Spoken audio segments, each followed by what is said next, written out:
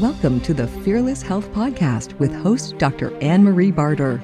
Dr. Barter is on a mission to help people achieve their health and wellness goals and help men and women live their best lives fearlessly. Dr. Barter is the founder of Alternative Family Medicine and Chiropractic in Denver and Longmont, Colorado. Thank you so much for joining us here at Fearless Health Podcast. I'm your host, Dr. Anne-Marie Barter, and today I am so excited to have such a wonderful guest on today. Her name is Shauna Lee. She's the #1 best-selling author of The Soul Frequency, Your Healthy, Awakened, and Authentic Life, and the founder of thesoulfrequency.com and the Soul Frequency Show, leading the conversation on raising your energy frequency and creating a life founded on truth and alignment. She is a speaker, businesswoman, and a consultant to executives of Fortune 500 companies, celebrities, influencers, and fashion industry experts. Shauna Lee has been featured in the Awareness Magazine and the International Dossiers, Depression and Anxiety Secrets. She's also a contributor to the Medium, Tiny Buddha, and Elephant Journals, and has been featured in numerous podcasts and international radio shows. Thank you so much for being with us today. I'm so happy to be here. Thanks for having me on your show. Yes. So we spoke before and just hit it right off and had just some great conversations. But for everybody out there that doesn't know you, I would love for you to just talk about your story because it's so inspiring. And I just feel like so many people get caught up in the life that they think they need to have. And I just would love for you to share your story if you don't mind. Yeah. So I think my whole life theme has been about really understanding who I authentically am. And my story follows that in so many different ways. So it's no mystery that I teach that now because we often go through a process of learning what we then come to teach in the world, which is part of living our truth. And for much of my young life, I was really looking around for how to be normal. I was born with an intuitive gift of insight.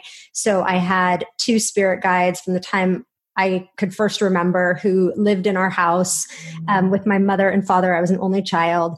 And it was really like almost a sitcom because I could see these 2 beings that my parents couldn't see. And they were very nice and accepting, and understanding of me. But they would go to sit down on the couch and I'd be like, hello, you're going to sit on this person. Like, what's wrong with you? And so it was comical. And for a long time, I didn't have the perception to yet understand that they literally couldn't see what I was experiencing or saw. And as soon as I started to figure out, I got to be 5 or 6 years old, and I started to figure out that not everybody experienced the world the way I was, I immediately closed up and I just felt like this is not normal, what I'm seeing and what I'm experiencing. And I really spent much of my life trying to look around me and say, what's normal, what's good, what's right. And I, was a high achiever in a lot of things in school. And I built a business in the real estate industry. And I really spent much of, my teen years, my early 20s, even my early 30s, running after what I thought was going to be acceptable in the eyes of others. And I thought, achieving and making money and living what I felt like was a perfect life would somehow, when I got there, fulfill me and make me happy. And what I came to discover is as I was checking things off my list and saying, yes, I've accomplished this and I've accomplished that those feelings of fulfillment and happiness that I was running towards weren't happening. And it got, I think when things feel really far away, we think, yes, it's far away, but if I go after it and I have this life or these things in my life, then I'm going to be authentically fulfilled and happy. And as the day got closer where I kept checking things off the list and there weren't that many more things, and I didn't have those feelings inside that I desired, I had to reevaluate the way I was living and what I was doing. And that really turned out to be a huge transformation in my life, led by first a spiritual awakening again to the truth of who I was when I was a little girl and the things that I could experience in the world that not everybody else was experiencing, and finally opening the door to those again. But it literally changed almost every single relationship, every single way of being, the way I perceive myself, the way I perceive life, in a very short amount of time. I always say I had a varsity level transformation. So I can help people with, with transformations that are small or ones that are big. I just got a very big one very quickly. How did you handle, because I think that you really stepped into who you are now, but how did you handle all that change? Because most people are very afraid to step into such a big change or turning around what you also described as people pleasing. And we'll get into that in a bit, but just completely turning that around. I think, one of the catalysts, I think there's always a catalyst to people really having life change occur for them. So most people live in a similar construct of reality as they're born into for all of their life. And right now, we're having a lot more people waking up to, wait, is this the construct that's really my construct? Is this my perception of life, or is this the people that raised me, or society, or people around me? So I think this is going on a collective level for sure. But for me, I started to see where I was living out of other people's ideals. And there was this little voice inside of me that was saying, go this way. And even though going this way felt terrifying and scary, that voice, as much as I tried to drown it out, which we often do with food or alcohol or distraction or, scrolling on social media or tuning out to TV, whatever we do to drown out the truth, it just kept being louder, and it kept urging me forward. And at a certain point, it became, more painful to not follow that than the fear was. And I think, every transformation starts with pain. So whether it's a physical pain or a physical ailment that you're going through that you kind of wake up and say, I have to live differently, or whether it's an emotional, breakup or loss of a job or something that really shakes us to our core and kind of breaks us open. And for me, my catalyst was actually a happy catalyst. It was becoming pregnant with my son, but it really shook up my construct of life, and it really made me rethink what I wanted him to see, and watch. Obviously, kids learn through us. And so it really had me reevaluate what I was doing. Right. And you talk a lot about the Band-Aids in the book that don't allow us to wake up, that allow us to continue to be stuck. Your Band-Aid was chocolate chip cookies, but you also talked about social media or whatever else it is that could be a Band-Aid for somebody. And just kind of checking out of life. How did you realize that was a Band-Aid for you? Well, this started when I really started realizing this even deeper is when I started working with other people. So when I started my practice and started coaching people, and I initially started my practice really just talking about food and holistic health and things of that nature. And then I realized at about my 50th client that this has nothing to do with food. Food is obviously a big deal on the surface, but it's what's driving the desire that became more interesting to me. And so what I saw about my own, love of chocolate chip cookies is there was a point in time where I didn't think life was worth living without chocolate chip cookies. Like if someone told me, don't eat cookies forever, or you can't have cookies for the rest of your life, I would have wanted to hurt them, right? It was non-negotiable. Like this was such an important factor in my life. And I realized why do I feel so argumentative about this? Like, what is the charge behind chocolate chip cookies? And, it's really back to, I talk about in the book when my parents got divorced and what a traumatic time that was for me. I was 10 years old and I used to make chocolate chip cookies at that time by myself. I knew the recipe by heart and would do it by myself, and I would eat the dough and luckily maybe make a few cookies. And it was kind of my way of soothing my emotions that I was going through at this time. And so it became this response to stress, right? This response to emotion where cookies always felt comforting and always felt soothing. And I used them as a tool, an emotional tool in so many different ways at so many different times in my life. And until my relationship, it's like if someone, let's say I went to a doctor or, a holistic health professional and they said, stop eating cookies, it would be impossible because the connection I had with cookies at the emotional level was far too great. That would be successful maybe for a week. And then I would go back to the cookies when something came up in my life. And so I started to look at how do we go underneath the food or the shopping or whatever it is that we do, right? To make ourselves feel better and get right to the heart of what is driving the action? What is the emotion? What is the desire? And how do we heal that? Because what happened in my own life and what happens in the lives of my clients is when we heal that underlying root cause desire, then the desire for the cookie goes away. It's like, I say now, I'm like, Brussels sprouts, cookies, all the same thing, don't really care about either. Like, so to go from a place where I felt like I wanted to argue with somebody about a cookie to now not caring at all whether they're there or not there, having no desire for them, to me is just evidence of healing what was driving the desire. Right. So I had a mentor once tell me that you should be okay with or without everything, which really now as I've gone on longer and longer, I completely understand that addiction to exactly food, which is very, very common, I think, across the board, that we use to soothe. Alcohol is another, I think, huge one. Social media. You really should be kind of neutral and okay in your own skin. But yeah, and the beautiful thing is that all those indicators, whether someone has got that going about food or alcohol, all it is to me now from this vantage point is an indicator that something in your life is out of alignment, that something in your life is either unhealed or doesn't feel good. Even in your current life, like maybe there's a relationship that feels like nails on a chalkboard, or you go to a job that feels like nails on a chalkboard to your energy, to who you are in truth. And these things are just little signposts that tell us, something's out of alignment here, and I need to look deeper. How are you getting to that with your clients? How are you able to dig down and figure out what the problem is and how to address it? Because when you're saying, you know what, you're not in alignment with your job, or you need to totally shift a career, or hey, you need to leave your partner, whatever that is, those are big.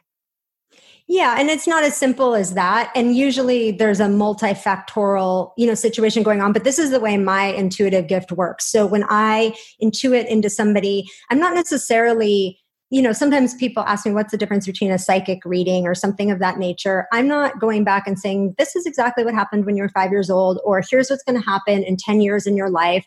Because the truth is that when we're looking into the future, there's many different trajectories because everybody has free will choice. So you could go and make a totally different choice and go down a different trajectory than what somebody might have predicted for you. I'm more looking at what is out of alignment, like so I can see, like, let's say someone's struggling with food current day, I can see where the energetic tie began. So I can go back and say, let's talk about when you were 5, and let's talk about this circumstance that happened, because that was the defining moment where this belief set or this behavior got adopted, right? And you started to live from it. And now here you are 35 or 45 or whatever it is.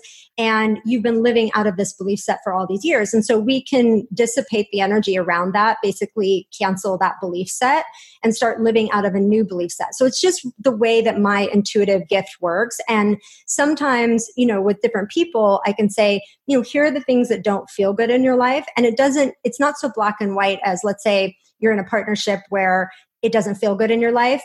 Just by being able to admit to yourself that it doesn't feel good in your life, things begin to change. And then I really teach people a lot of effective communication skills to start to shift the energy in that relationship. And the beautiful thing about changing the energy is we tend to think that we need to tell someone else that they need to be better or different, or that they need to change because they're doing this, that, and whatever. But it's really about shifting your own energy. So you can unilaterally shift an energetic dynamic between you and anybody else, or you and a group of people, by doing it within yourself. And so when you learn that, you realize you have a lot more effect in life. You're not the victim of what other people are doing, that you, by maybe seeing things a little differently or communicating differently, can actually cause a change in the dynamic. And so a lot of times, things that seemed at the brink of ending, or they just are never going to work, all of a sudden start working because we're able to look at what needs to be healed within ourselves, and we're able to communicate differently. Yeah, I love that. I think that is spot on. And really, when you start to heal your own wounds, people completely shift around you and how they relate to you.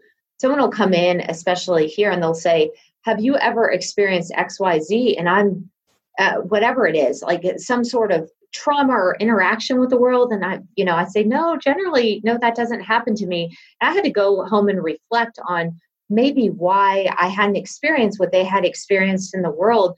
But I've done a lot of work, internal work within myself. And I could probably look back and say, maybe 15 years ago, I would have been in that same boat or that same situation. Exactly. Pretty amazing. Well, one thing that I think is really interesting is people you discuss in your book the weight loss industry, and I want to talk about the quote for a second because I think it's astounding. But you say ABC reported a revenue of a staggering $20 billion of people spending money to try to lose weight, which, wow. And what I see in here is when patients will come in, they'll say, I'm doing keto, I'm doing paleo, I'm doing this, I'm doing that. And I've done it for it's 7 days and I haven't lost any weight. What's going on here? What's wrong with my diet? What do we need to do to have me lose weight? And you follow this up by saying another quote down a little bit further. It says, eating healthy and maintaining weight is not a timed event. And so it's really a lifestyle shift is really what I hear you saying from that. And I think so many people are so focused on the weight loss in their particular life. And so when you have somebody that's doing a diet 100% and they're not losing any weight, and they've probably been doing this for 3 or 4 months, and although they feel good, you see the weight not move on the dial at all. And in this situation, I really think emotions really come in and are in charge at that point, right? And so is that a client that comes to see you a lot for healing? Yes. And I just challenge the perception. I think I do this in the book of the whole concept. It's like looking at the very tip of the iceberg. It's very easy for us to notice our physicality in the mirror and to project everything in our life on that physicality. Just like I was talking about, if I would have achieved certain things, then I'll be happy, then I'll be fulfilled. So we project that if our body looked a certain way, it's just an easy outlet because we look at ourselves every day in the mirror, that all of the other problems in our life will go away. And I know it sounds silly to say that consciously, but we really do believe that. Like, my life will be so much better if I lost 20 pounds, 50 pounds, whatever. I'll be happy. I'll be fulfilled. I'll feel good about myself. And really, it's the opposite of that. It's cultivating the feeling good about yourself, the loving yourself, the healing yourself, I think, that comes first, and the body follows suit. So when we're trying to go about it the opposite way, meaning I'm going to hold all my wounds inside and I'm going to try to over the top, like gut it out and lose this weight, you're always going to be, having like the shadow chasing you, right? Because the emotions, the feelings, the hurts, the unhealed parts of ourselves are always trying to rise to the surface to be healed. So if we're continually using food as, I talk about a lid, like that we get to a certain point in life where we've gone through enough things in life where it's like a boiling pot. And if you try to put a lid on a boiling pot, it's just kind of jiggling around because the water is boiling. And so we just keep putting more food on or more alcohol on or more things on to keep that lid down as that pot continues to boil. And so the brilliant thing to do is start dumping out some of that water, right? Because then the lid fits right. And then we don't need to keep piling things on to keep the stuff hidden underneath. And so I actually think so often in the diet industry, we are completely missing how to approach weight loss. It's like the 180 from the way that we think about it and approach it. Absolutely. I think our weight loss industry is based on lack. You need to eat less. You need to exercise more, less calories. It's caloric intake, etc. And it seems to me that sometimes people, they will come in and they're eating, applesauce and water or something. They're on this incredibly extreme diet, and the dial is not moving at all for the weight loss. And to me, in a lot of the situations that come into my practice, it's not a calories in, calories out like we've originally been taught. And I've heard some really interesting advice. Well, you're in menopause now, and so unfortunately you get a salad a day. It's bananas, like what is going on out there. And sometimes I've found that it's not even about taking more away. It's about stopping and reflecting and doing less, like with for example, the diet component? Yeah, it's the most powerful level of our being. So we have a physical level of our being, an emotional, a mental, and a spiritual level of our being. And obviously, we tend to notice the physical the most. But when something gets to the point of the physical, it's the last point, right? It's already gone through the spiritual. It's already gone through the mental. It's already gone through the emotional. So when we manifest like a dis-ease or we're struggling with weight, there have been indicators on these other planes of our being for a long time that have been unheard. And so it makes sense then when something arrives at the physical to really go back to these other parts of ourself, right? Our mindset, the way we think about ourselves, the way we see life, because a lot of extra weight also has to do with lack of feeling safe in the world. Insecurities, right? So there's reasons we keep ourselves insulated. Being in relationships that are abusive or not healthy is a way that we keep ourselves insulated. And so we literally, as the animalistic part of ourselves, go, okay, I'm going to pack myself for safety, right? I'm going to be safer if I'm heavier. And so to really get beyond that switch that's been triggered, we have to go back to why don't we feel safe? Right? And what's gone on in our life, whether we inherited this as a way of being from our parents, they didn't feel safe, or our grandparents didn't feel safe, or whether we actually had events happen in our life that caused us to say we're not safe in the world or we're not safe within ourselves. That's a big one I see with weight. And if we don't go back and understand that safety, we can change our food all we want. We can try all the diets in the world, but we're ultimately not getting to the core of what's really going on. Yeah, I agree. And I've always thought it comes back to a safety or insecurity issue. I find that quite a bit in practice. But you also go a little bit deeper in your book. You go and you say, look at what the message was given when you were 5 to 10 years old. What was happening at that time in your life? And there's multiple exercises throughout the book to really help you reflect. But are you saying the 5 to 10-year-old area or time frame was significant because that's when our beliefs got ingrained? Yes. So those are the range of ages. Really, it's from your first memories. So sometimes that's 4 years old for people until we're 10 are the major.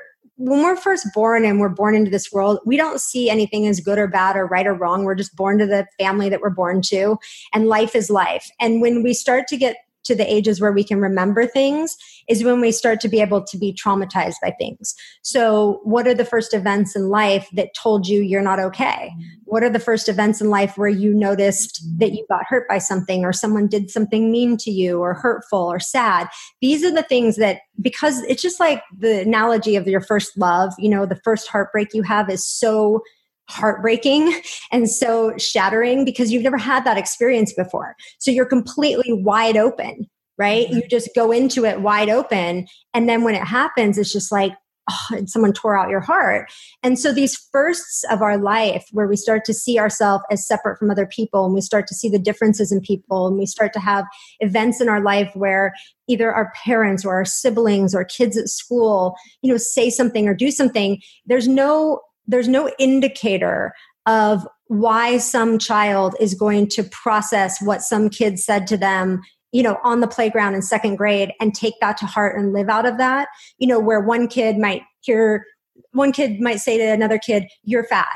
And that kid might forever live with that perception of themselves, where another child might hear the same thing and it doesn't even faze them. So everybody can processes traumas in different ways, and everybody hears things and latches on to certain information in different ways. And so I say to, and I talk about in the book, someone might have suffered really serious physical abuse, and another child might have had a child say, "You're fat" on the playground. And those can be registered by those two children as equally traumatic. So we can't look at it from our adult vantage point and say one is more than the other or less than the other. We have to look at all of these things as impactful, and there are firsts when we are forming who we are in the world. And those are the lenses that we see ourselves and that we see life out of. Yes, I think that was an incredible observation. I think when I read through that portion of your book, some of the things that to me seem minuscule, exactly what you're saying, I'm like, I'd never gone back and thought about how XYZ would have been. I don't really even remember anything. I don't think that registered, but I could definitely see how somebody could be holding on to some of those childhood beliefs. So, well, and you bring up a great point, because oftentimes, things are buried under the surface. And so we don't think back. So often when I work with people, they're like, I haven't thought back till I was 10 in years, or I don't even know. And then you start to open the door to that and the memories start coming up, right? We all have them. It's just some of them are more prevalent for some people and some of them are really buried deep for others. Mm-hmm. And you also talk, I think, about a very chronic problem that we have as adults. The people-pleasing part of us, the part that always says yes when we want to say no, and how young that starts as an ability to conform. And I see that be almost a root cause of anxiety a lot from people, because they need to do something for themselves, but yet they're helping their friend move because they don't know how to say no. So how do you help people, or how did you overcome this people-pleasing piece and this ability to conform? So it's a process. I mean, it doesn't happen overnight. And I think it's understanding within yourself that if you're going to be true to you and live a truly healthy life on all planes of your being, you're not going to be able to please everybody. So you're playing a losing game. And you're never, even if you're trying as hard as you can and you're juggling all the balls in the air, you're not going to make everybody happy all the time anyways. So you may as well kind of pull your energy back and start looking at first what's going to make you happy. Because the best chance you have at being there for other people is first being there for yourself. And we get this backwards so often, especially as women, because we want, we're caretakers and we want to love people and we want to give to people. And we do it a lot of times too, because even historically and generationally, it's the way that women in particular have gained love and acceptance and approval. And at the core of our being, we need to be loved, right? This is why even when people grow up in difficult households where there's a lot of trauma and abuse, they still at a core level want their parents, who might even be not nice and abusive, to love them. And so we do all kinds of things, and we're taught from a very young age to do all kinds of things that are not in alignment with ourselves to gain the approval and love of the people around us. And so to stop people pleasing, we have to start giving ourselves the approval and love. And we have to start understanding what's our scale for ourselves, not the scale of trying to live by everybody else's scale, which is impossible.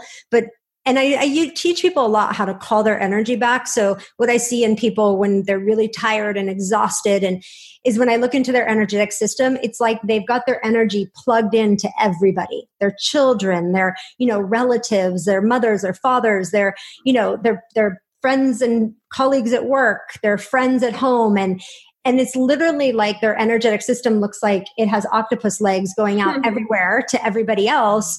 And they're exhausted. And so I have a lot of techniques that I teach people about how to pull their energy back. It's not that you're taking your love back.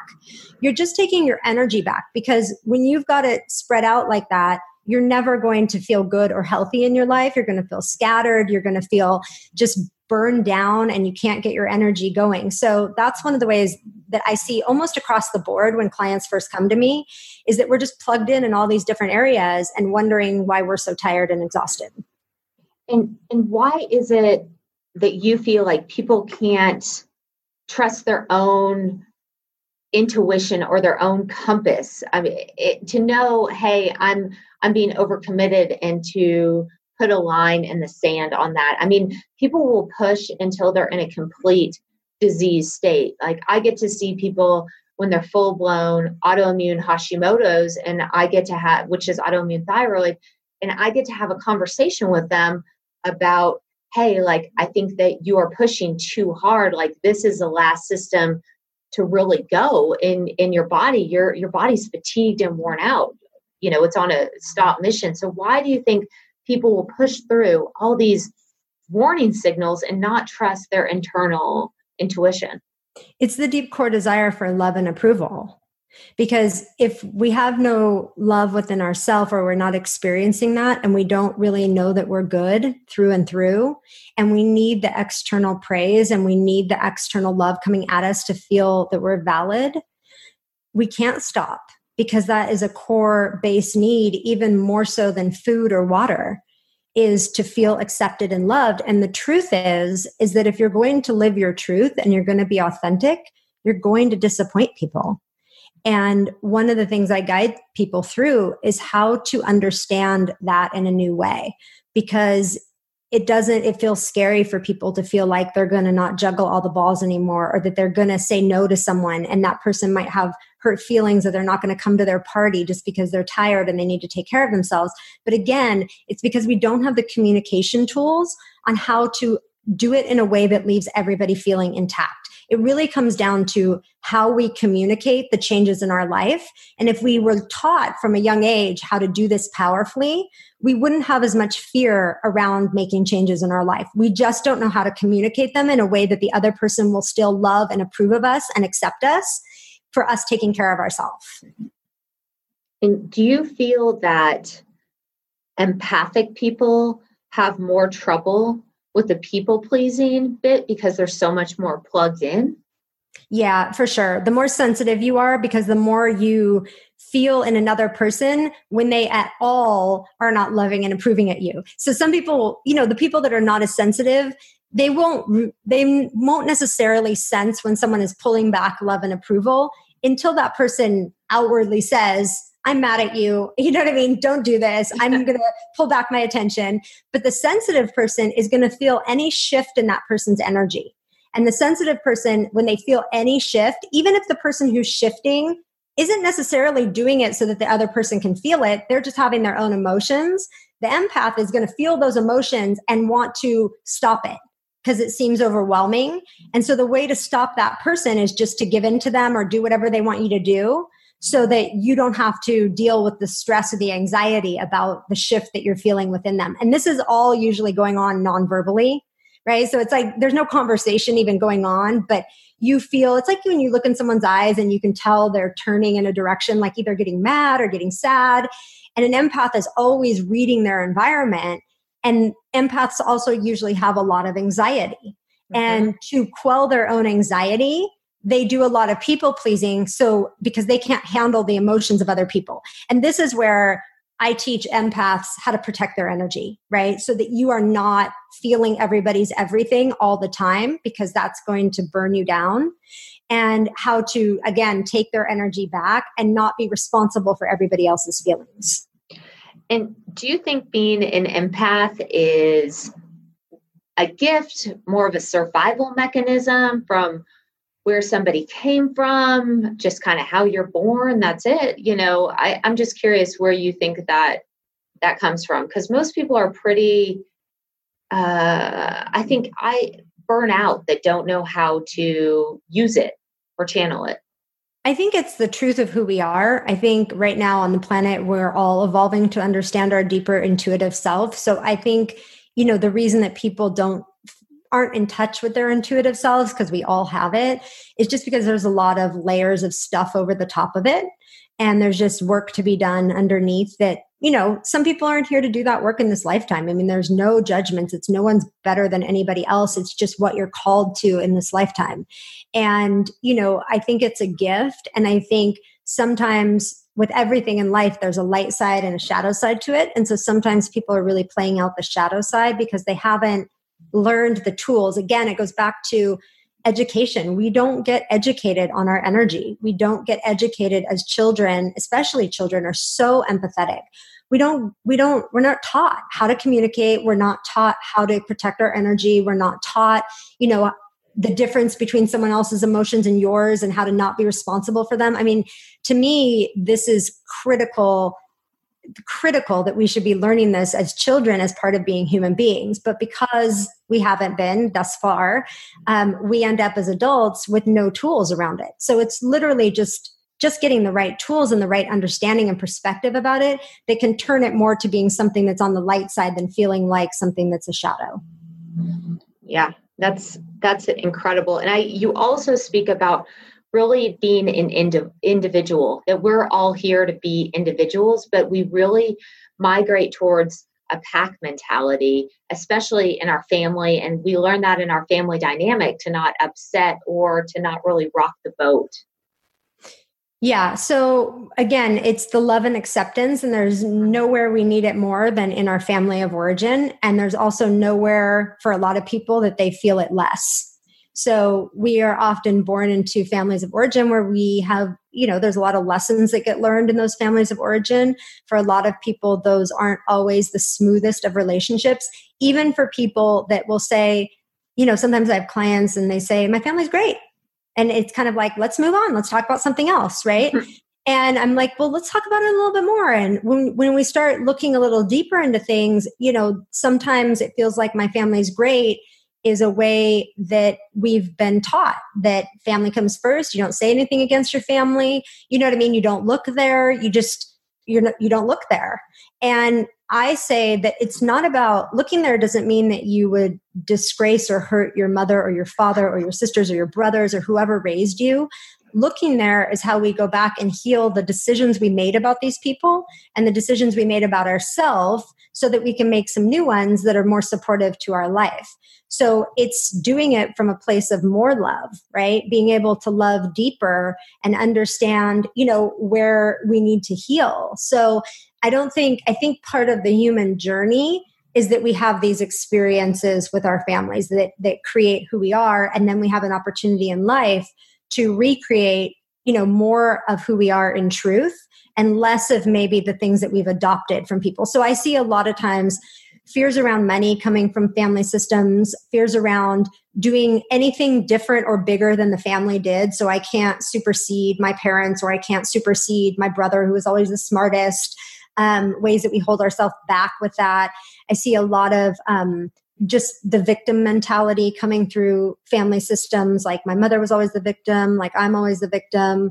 So there's just a lot of things that we naturally just adopt because we're around it and we witnessed it for so much of our young life that we then become it. I mean, I know people joke all the time, like, oh gosh, I remind myself of my mother, or oh gosh, I do this just like my dad. And these are just behaviors that we've integrated over time. But it's very profound to realize what's really, truly yours at a soul level and what's not yours, because a learned behavior from somebody else can be unlearned. And we really want to get to what is our soul, who is our soul, and try to live the most in truth with that, because that's where we heal. It's like your body comes into right alignment. It's like whether you believe in chiropractic or not, if you get a chiropractic adjustment, your whole body goes whoop. Right? It's like goes into alignment and you feel this release of any tension, or you feel release of pain. And that's what it's like on an energetic level when you start living in accordance to your truth. The rest of the stuff just starts to fall away. Right. And what do you think about, I'm curious about some of the techniques used today for people to maybe fall in line with their truth. Like, for example, trauma therapy, or some of the meds, or what have you seen with that really kind of blunt that system, and some things that really help? Or is it just better to do the deep dive and ask the deep questions? Yeah, I think, trauma therapy is great if people have been through trauma. There's various types of therapy for that. There's various types of energy work that can remove some of the, old energy. I've found when I speak with clients, so I'm having a verbal conversation and I'm doing energy work under the surface. And what I found is that when you are doing both simultaneously, you're taking the conscious mind along with the subconscious and the energetic system, that it's very cohesive, meaning the conscious mind is like an excited little puppy dog. And it always wants to know what's going on. So if you, let's say, do like Reiki and have like an energetic shift, sometimes the conscious mind gets involved after and goes, what happened? I want to know what happened. What's the change? What's going to happen? How should I feel now? What should I do?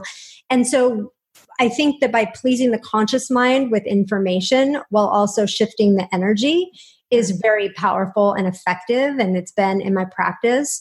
But I don't think there's any one right path to anything. So I think being open to exploring and seeing what feels of resonance to you as an individual. And there's a really powerful thing that happens when people just decide they want to heal certain things. And even if they don't know what those certain things are, but you say, hey, I'm open to the next level for me or the next level of exploration. And it's amazing how you will cross paths with what is that next step for you.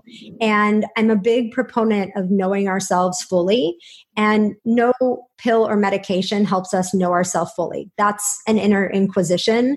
And I'm also a fan of sometimes getting some intuitive help with that. So therapy is amazing.